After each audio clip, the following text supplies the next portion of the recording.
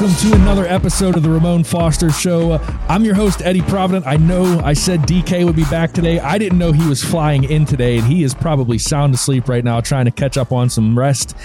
So it is me again with everybody's favorite offensive guard, Ramon Foster. What's going on, buddy? Not much. I'm definitely everybody's favorites these days. Okay? These days, man. Everybody's looking for a guard, man. Right? Let me not even tease it. I'm not unstrapping. Well, listen, we've done enough, I think, not bashing, but just being honest about the offensive line for the last couple of days. We've done that. You and I have done it. You and DK have done it. Yeah, we did. So I want to keep today a little bit, a little lighthearted. And all right, let's hear it. For the Pitt fans in the audience, tonight is the return of the backyard brawl. Mm-hmm. I'll be there. I'm going to be down on the field taking photos. I am pumped for this. My question for you, Ramon, these college rivalries in the NFL locker rooms, we see all this stuff all the time. We hear the trash talk all the time. You and Pounce, two good buddies, man. Yeah. Florida and Tennessee. What's the dynamic there? What's the dynamic of the rivalries inside the NFL locker room? Man, you know what? First and foremost, you're going to mention Pitt and not mention my Vols playing tonight, too. You see what colors I'm donning right now? Don't you dare. That's how serious it is. Who you guys got tonight? Man, we you going to laugh. We got Ball State, okay? That's who we have. All right, come on. This is just a warm-up for your loss next week against Pitt, right? No. See, this is how it starts right here. This is the warm-up to go ahead and wreck shop next weekend. Right, It's exactly what this is against y'all, man. But this is an exciting time for the guys that are in that locker room, man, just because one thing, football is back for you. And if you're in one of those locker rooms, it also means you made a team. So everybody's not loose, but a little bit just like, okay, like, all right, now we can start talking trash. What school did you go to? You went to where? Oh, yeah. Like Cam is notorious for this type of stuff. Like Ohio State. I remember one time I feel like we had like 5 or 6, maybe 7 Ohio State guys on the roster.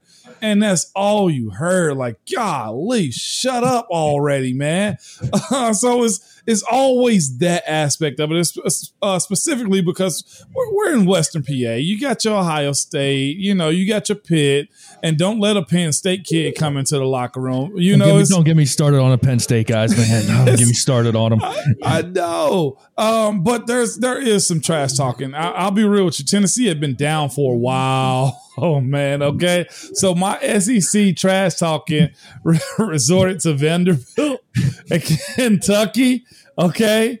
You see how I always go at Benny Snell. Bud was the same way. Not necessarily in a bad way, but in one of those, hey, okay. Like, it's that time of year, what we betting. Like it used to be, and I don't know if that's the case now, like a standard $100 bet, no matter how good or bad you were. The best part about it, the Steelers didn't really get a whole lot of Alabama guys. So I never really had to deal with them.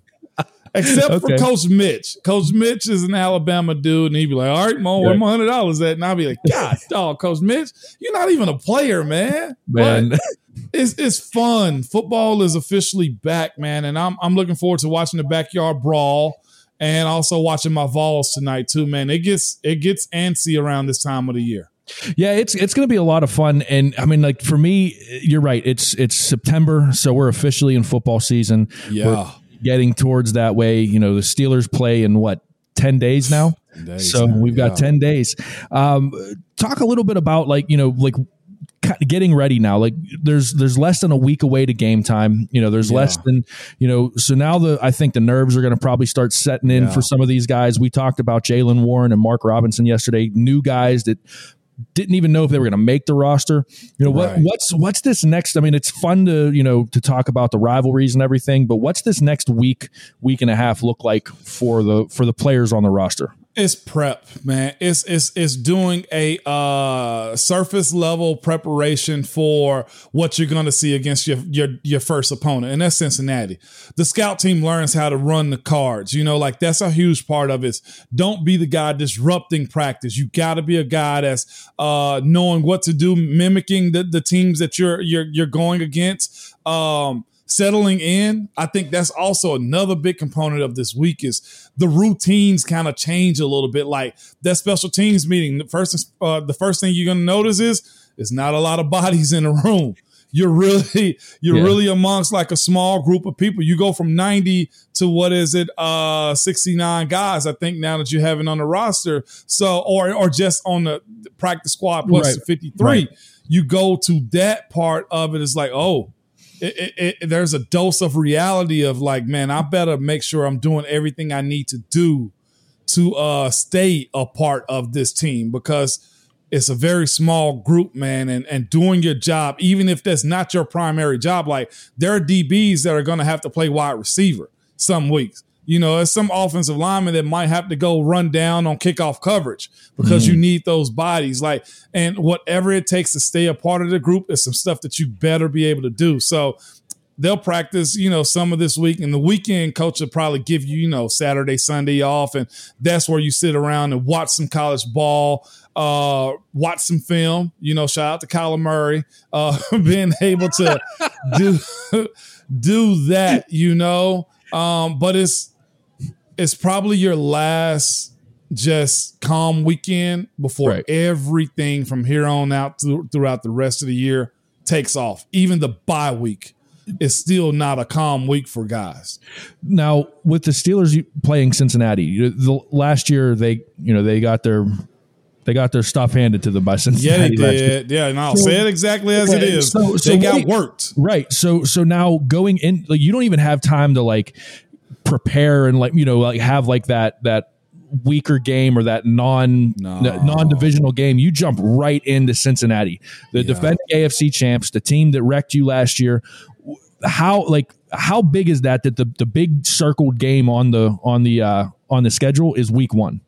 Well, it starts the season off more serious, you know, like, and I say more serious just because you have those memories at the front of your mind. It'll be brought up. Coach T is going to show some of that film, you know, from their preseason, but also from last year. If I know him the way I do know him, man, it'll be an emphasis on, men, this is AFC North ball. This is a business trip for us. And I say this too. I feel like practice, you know, even though there's a lot of excitement around, you know, making the team and, you know, bringing the 90 down to 53, it'll probably be more quiet. It'll probably be more, hey, we can't go out and embarrass ourselves the same way we did last year. Yeah. There will be, you know, guys making sure you're on top of everything you're supposed to. Whatever family issues you got, put that to the backside. Nothing matters this week except for this week 1 game on the road in Cincinnati. We say what we want to about them. They got a good squad. Yeah. And you can't just walk in there as if, they're going to lay down. No.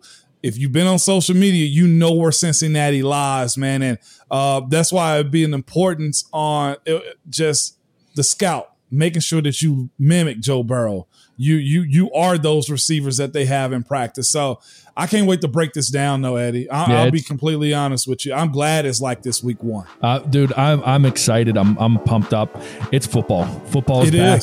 Today, officially, football is back. And what better way to bring football back than segment 2? We're going to talk about getting hype. So stick around. We'll be right back.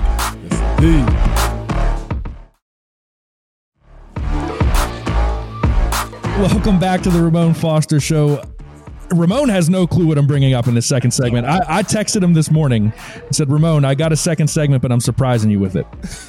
I have no idea. I was told by our social media guy, Smitty, that you are a big fan of Edwin Diaz from the Mets and his walk-in.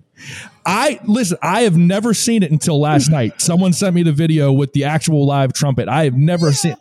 I couldn't believe I'd never seen it, Ramon. It is one of the best things going in sports right now. Timmy Trumpet, you hear me with this Edwin Diaz walk up? It's so good. It is so good. So this is where this plays into football. We all know, every Yinzer, every Steelers fan, pretty much every football fan now knows about Renegade. Yeah. Right? Yep.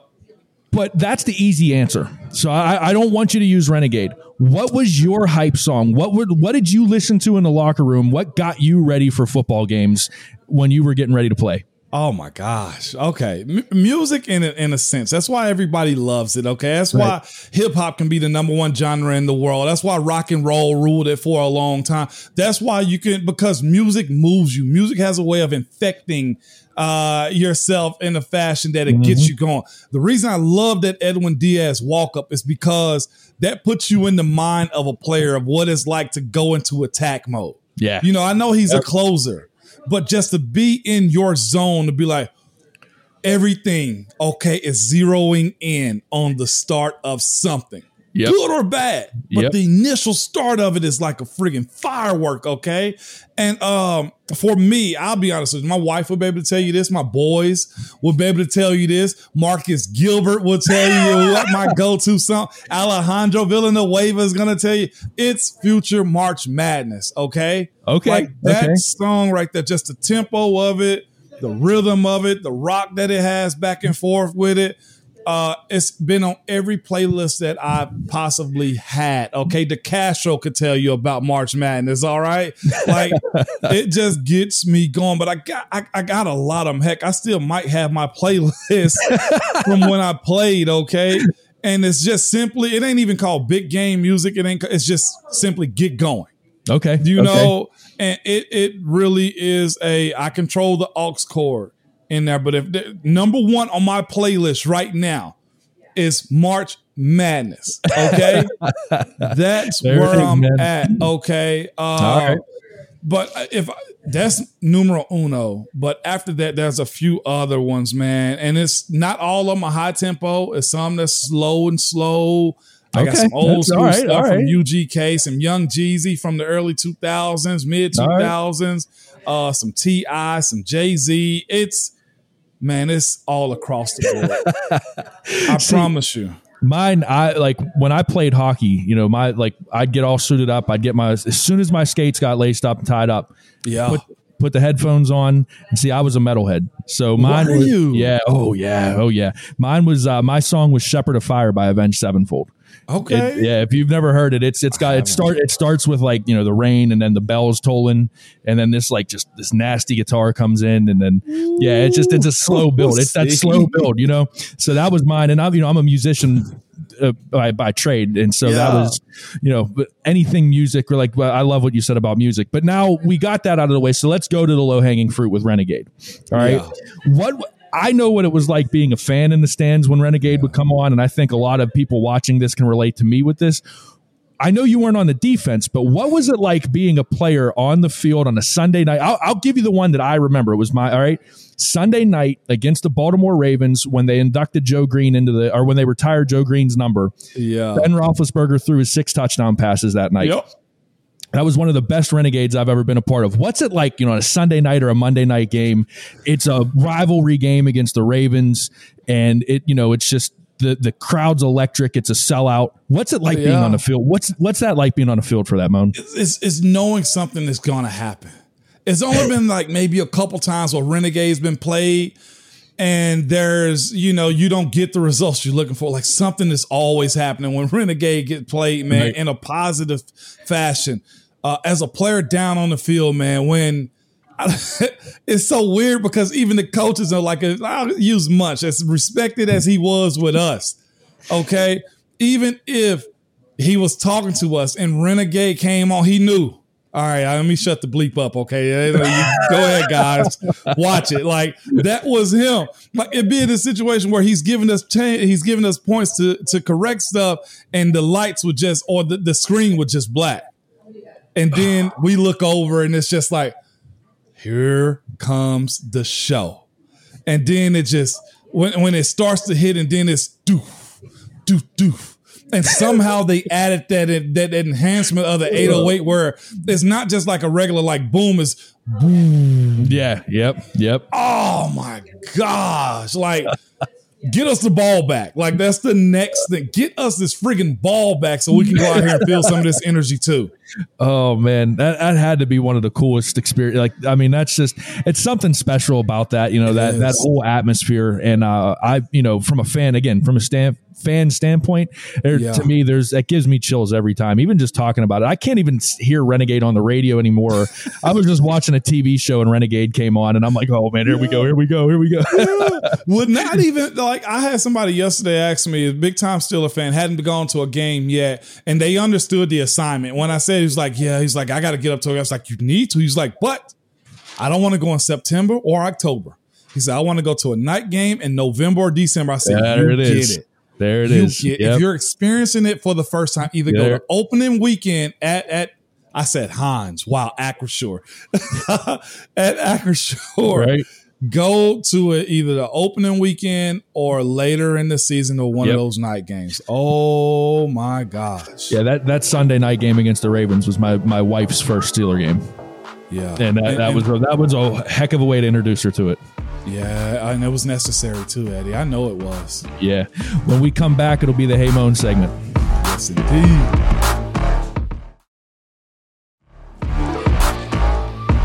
Welcome back to the Ramon Foster Show. It's everybody's favorite segment, the Hey Mon segment. This segment is brought to you by the Get-Go Cafe and Market, where it's all about quality. They have 3 expert chefs fine-tune every detail so that every sub and burger and salad and wrap, all the food that you can get there, the drinks, everything. It's made with fresh ingredients. It always tastes amazing.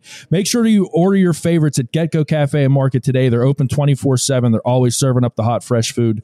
Mon, yes. We got a good Hey Mon segment today. I got a good question for you because I have an opinion on this one. I straight up, I don't agree with the assessment this guy makes, but okay. James Lawson asks the question, Hey Mon, do you think that the new O-line coach is the problem? Is it him that has caused Dan Moore's regression? You mentioned his stance and his technique is off. When does the organization look at teaching versus the player? I think it's a fair question. What do you think? That's a fair question. You got to assume it's something, right? Right. Let's go here. Coaches are there to guide, especially at this level in the NFL. Like, of course, teaching technique and teaching, the baseline of what you're supposed to do, it comes from the coach. But it's on the player to fine tune those things too. I think it's too soon or premature to blame it on the coach at this point, simply because as a group, it seemed like the assignment is there. I know we had the issues with James Daniels where it's like, well, where is he at on certain plays? It was fixed and corrected. When it comes down to, a player having his deficiencies when it's physical, that kind of falls on the player a little bit, Mm-hmm. You can, and that's where practice comes into play. Do we know if OL coaches is at a point to where he's forcing this in drills or challenging, Dan Moore when it comes down to what he needs to be correcting?